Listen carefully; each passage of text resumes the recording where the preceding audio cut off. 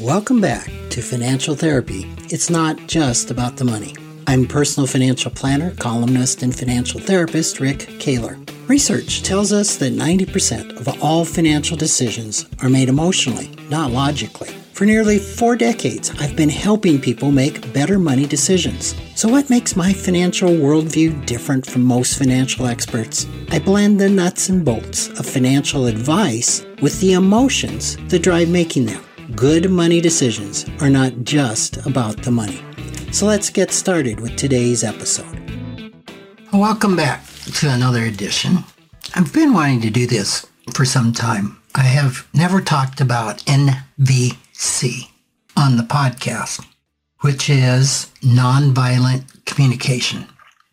It's pretty popular. I'm going to guess that many of you have heard nonviolent communication, and I am by no means an expert in it.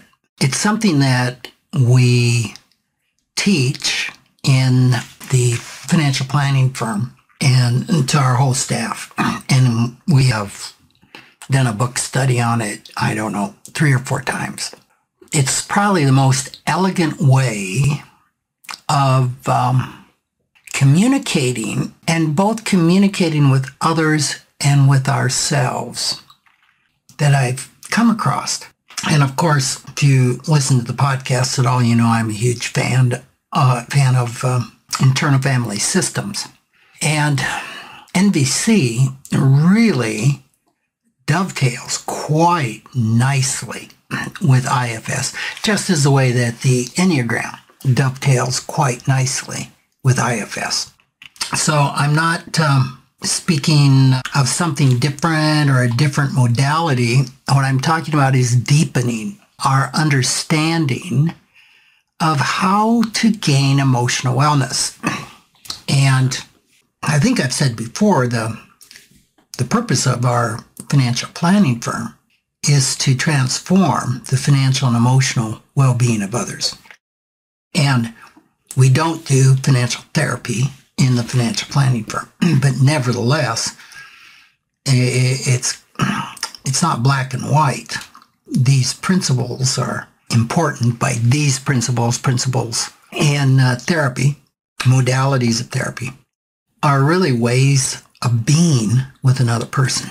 So I wanted to go through NVC because it has a real connection with financial therapy and with helping us understand our reaction to our money scripts, what's going on inside of us, understanding the difference between needs and requests, and how to really effectively be in relationship, listen, and communicate with another person. And this can have huge financial impact because the most important person that we communicate with, if we're in any type of coupleship, is our partner. And I think we all know there's a huge financial implication of any partnership. So let's dig in. This isn't in 25 minutes. I am not going to hit everything of NVC. I've taken 3-day workshops on NVC, but I want to give you just a little flavor. So the purpose of NVC is to help us connect with ourselves and others in a way to make compassionate giving possible, which is a very interesting concept. So NVC is a language. It's a way of speaking, but it's not a formula. It's kind of like the Enneagram. The Enneagram is not a personality typing mechanism. It goes much deeper than that. So NVC is a language that helps us connect based on feelings and needs. And then it has strategies for influencing other people, not to be taken as manipulation, but it's a strategy for basically asking what we need. So in NVC, it really focuses on 2 questions that we can ask ourselves.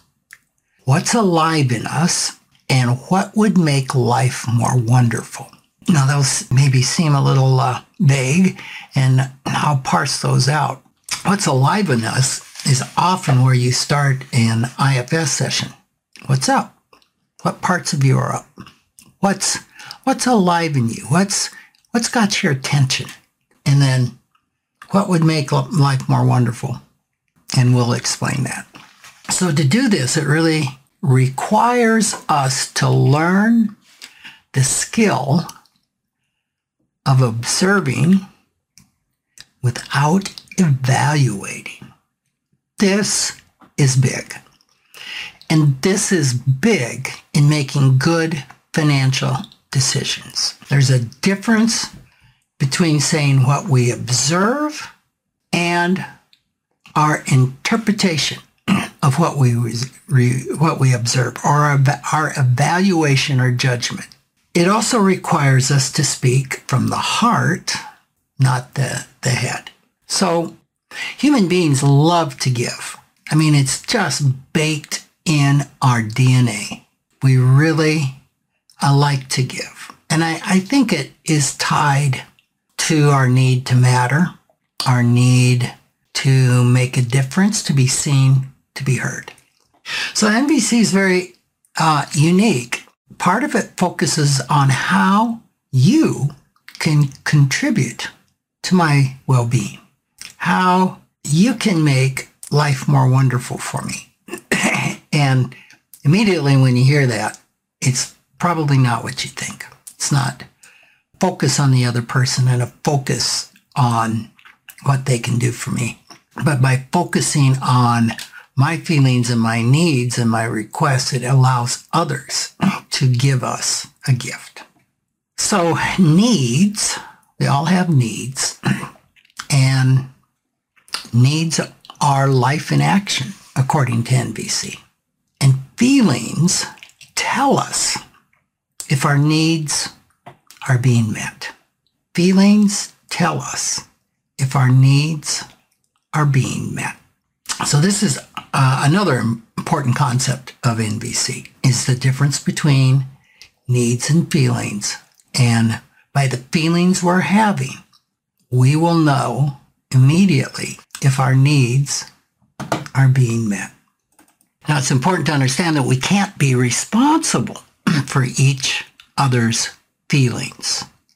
We are only responsible for how we respond to another person. So, nonviolent communication is talking about constructive ways of communicating, eloquent ways of communicating, appropriate ways of communicating. So let's talk about destructive methods of communication. Any type of moralistic judgment versus evaluating is really typically pretty destructive. It's important that we don't think in terms of what is right or wrong with other people. This is all something I know a lot about because I'm an Enneagram Type 1. Enneagram Type 1s are full of judgment and evaluating. An Enneagram Type 1 can make somebody feel less than and inferior without saying a word. So when we're making moralistic judgments, we're thinking in terms of what's right or wrong with other people, we have to ask ourselves, what of our needs are we not meeting? And now, I don't know. You all probably are a lot more emotionally mature than I was, 25 years ago. I remember when I first got into group therapy, the therapist maybe would be talking to me, or I would be doing some type of work in the group where the focus was on me. And somewhere in that process, it feels like he would often ask me, "So Rick, what do you need?" I hated that question. I hated that question. I once told him, you can make a lot of money if you can invent a needs pill that people like me could take so we would know. So this is not easy stuff. It's not easy to know our needs, and it's not easy to know which of our needs are we not meeting. Part of the destructive oral communication, or destructive methods of communication I'm talking about, also would include the fact that when we judge, people often will feel shame around our judgment. Not all the time, but a lot of the time. And people who are shamed are less likely to meet our needs. So, in a way, I used to think that I would get motivation and compliance from people if I told them what was wrong with them, if I told them how they could do things better, if I reinforced that they just screwed up. And I thought that that would work. I didn't think in terms of then maybe they'll meet my needs, but clearly that's what I was doing for whatever need I had. I needed this other person to show up differently. And it usually doesn't work. I think there's research out, and I probably referred to it before, that when you tell somebody to do something, you have a 42% chance they will. If you ask somebody to do something, or ask them if they would consider doing something, and in the same sentence tell them, but you're free to do whatever you think is best, or you're free to do what you want to do, or you're free not to do it, the chances of that person doing something for you go up to 83%. So people love to do things for us. They love to give gifts of meeting our needs. But a gift isn't a gift when you're told to give it. When you are demanded to give it, there is nothing coming from the heart there. So we really not only reduce the chance of our needs being met, we take away the joy of someone else meeting our needs. Another destructive method of communication is making comparisons between ourselves and other people. I think we've all heard this. Again, this is really, really difficult to do. But when we compare people with ourselves, or we compare people with people, this usually makes life more miserable for us. Another destructive method of communicating is denying responsibility. Oh my, this is a big one. Just this week, I told somebody how refreshing it was to be in relationship with someone who takes responsibility. I've learned in a couple of the couples counseling courses that I've taken, it's an IFS-based couples counseling modality, that one of the important ways to get a couple to regulate, which in layman's terms, I understood it as to calm down and really be able to hear each other, is to help them begin to focus on what's happening inside of them when their partner does such and such. Because we are typically focused on the partner, that if the partner would only change, life would be wonderful. And that is not the case for lasting and permanent conflict resolution. So part of denying responsibility is not understanding that we are each responsible for our feelings, thoughts, and actions. You don't make me do anything. You don't make me feel anything. I don't behave poorly because you do this or do that. I can say I choose to behave poorly because this is the way I react to you. We don't have to do anything. For example, you might say, I have to work at this job. I have to do this. No, we don't have to do anything. Now, there may be some real consequences for not doing things, but we have a free choice to do what we do. Now, I know this is tough. First time I ever heard this, I was like, oh my goodness, wow. But I do really want to emphasize that nobody makes us feel anything. So anytime I'm worried about making someone feel X, and usually the word is bad, which is not a feeling, man, I'm taking on tons of responsibility that are not mine. I don't have that power. I don't have that power to make anyone feel anything.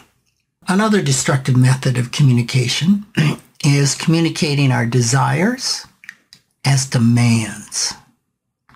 We kind of touched on this, but a demand threatens others with punishment if they don't comply. I demand you do this. Well, what is the consequence if I don't?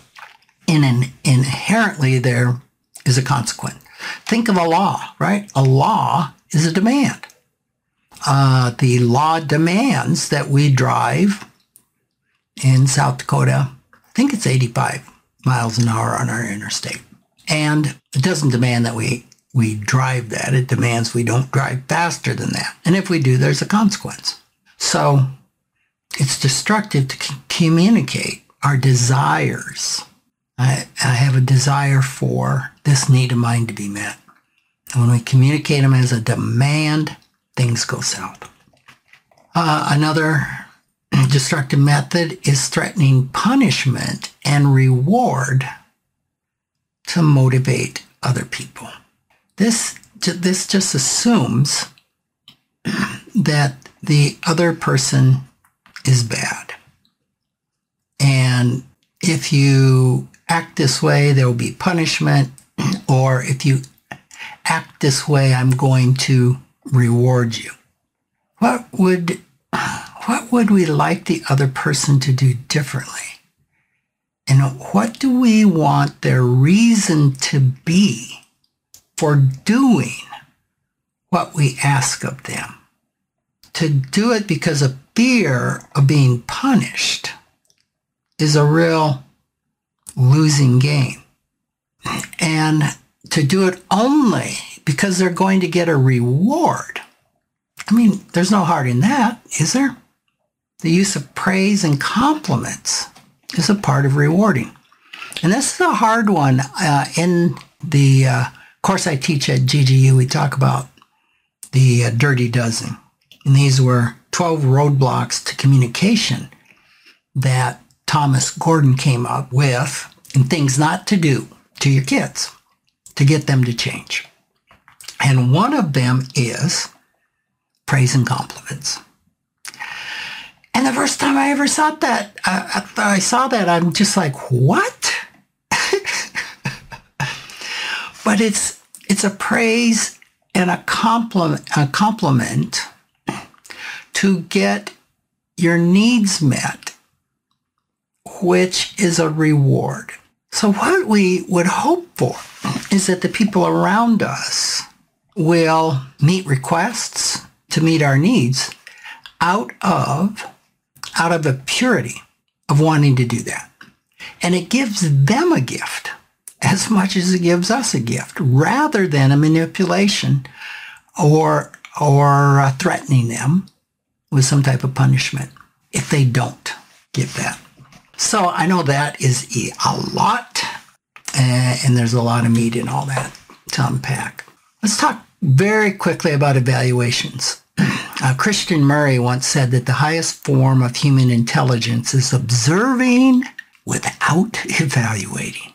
Now, this is really difficult. At least it was for me, and still is. It's critical to separate observations from evaluations, because evaluations will usually be heard as criticism.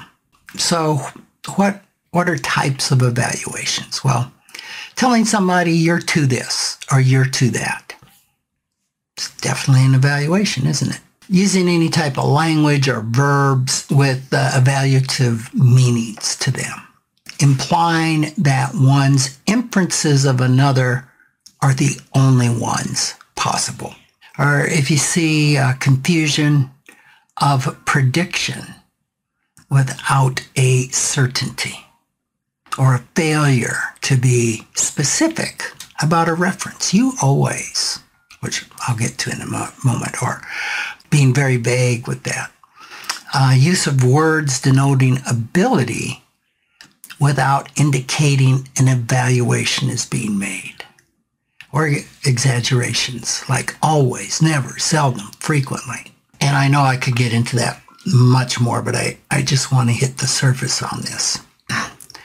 So we often live our lives going around as nice people that are really dead inside.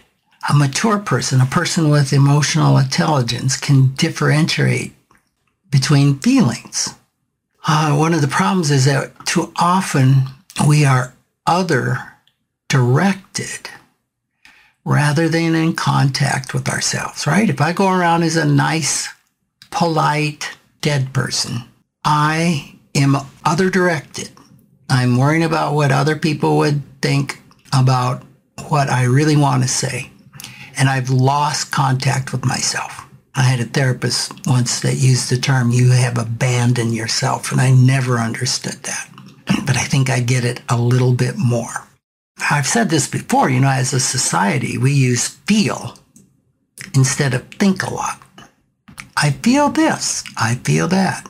What do you feel about this? And somebody will usually come out with a thought or a statement. So this is really important for us to understand, because that's the disconnect that we have with ourselves. Rather than being in contact with what I really do feel, we are all caught up in our thoughts. And we know that our feelings are driven by thoughts. So it's really important that we can let the thought go to see what the feeling really is that we need to express, that we need to be in touch with. Something else is when we say things like, I feel unimportant, I feel misunderstood or ignored. Those are more interpretations of others' actions. So non-feeling words are, I feel abandoned, I feel rejected, I feel betrayed, I feel disappointed. Those are combinations of feelings and unmet needs. Also, saying that I feel good or I feel bad really prevents a listener from connecting with what we are really feeling, because feeling good, feeling bad is not a feeling. So in NVC, we don't want to express feelings without the need, which is the cause of the feeling, right? When my needs don't get met, I have feelings about that. And then we need to learn to hook all of that to a request, which we're not going to get into whatsoever. So I hope that's just a little bit of taste. I hope in listening to this, you go, wow, there's a lot there. There's books on NVC. There's a lot out there on NVC. But when we start to hook this into in an IFS lens, what our parts are feeling and needing, it can just add a lot more depth to understanding our internal system and being in relationship with other folks. So, hope you enjoyed it. Take care, and we'll talk with you next week. Thanks for joining me, Rick Kaler, for another episode of Financial Therapy. It's not just about the money. This is where I combine the nuts and bolts of financial advice with the emotions that drive making them. Remember, every financial behavior, whether it appears illogical to you or others, makes perfect sense when we understand the underlying beliefs, feelings, and thoughts. Sign up for my weekly blog at financialawakenings.com. I hope you'll join me again for our next episode.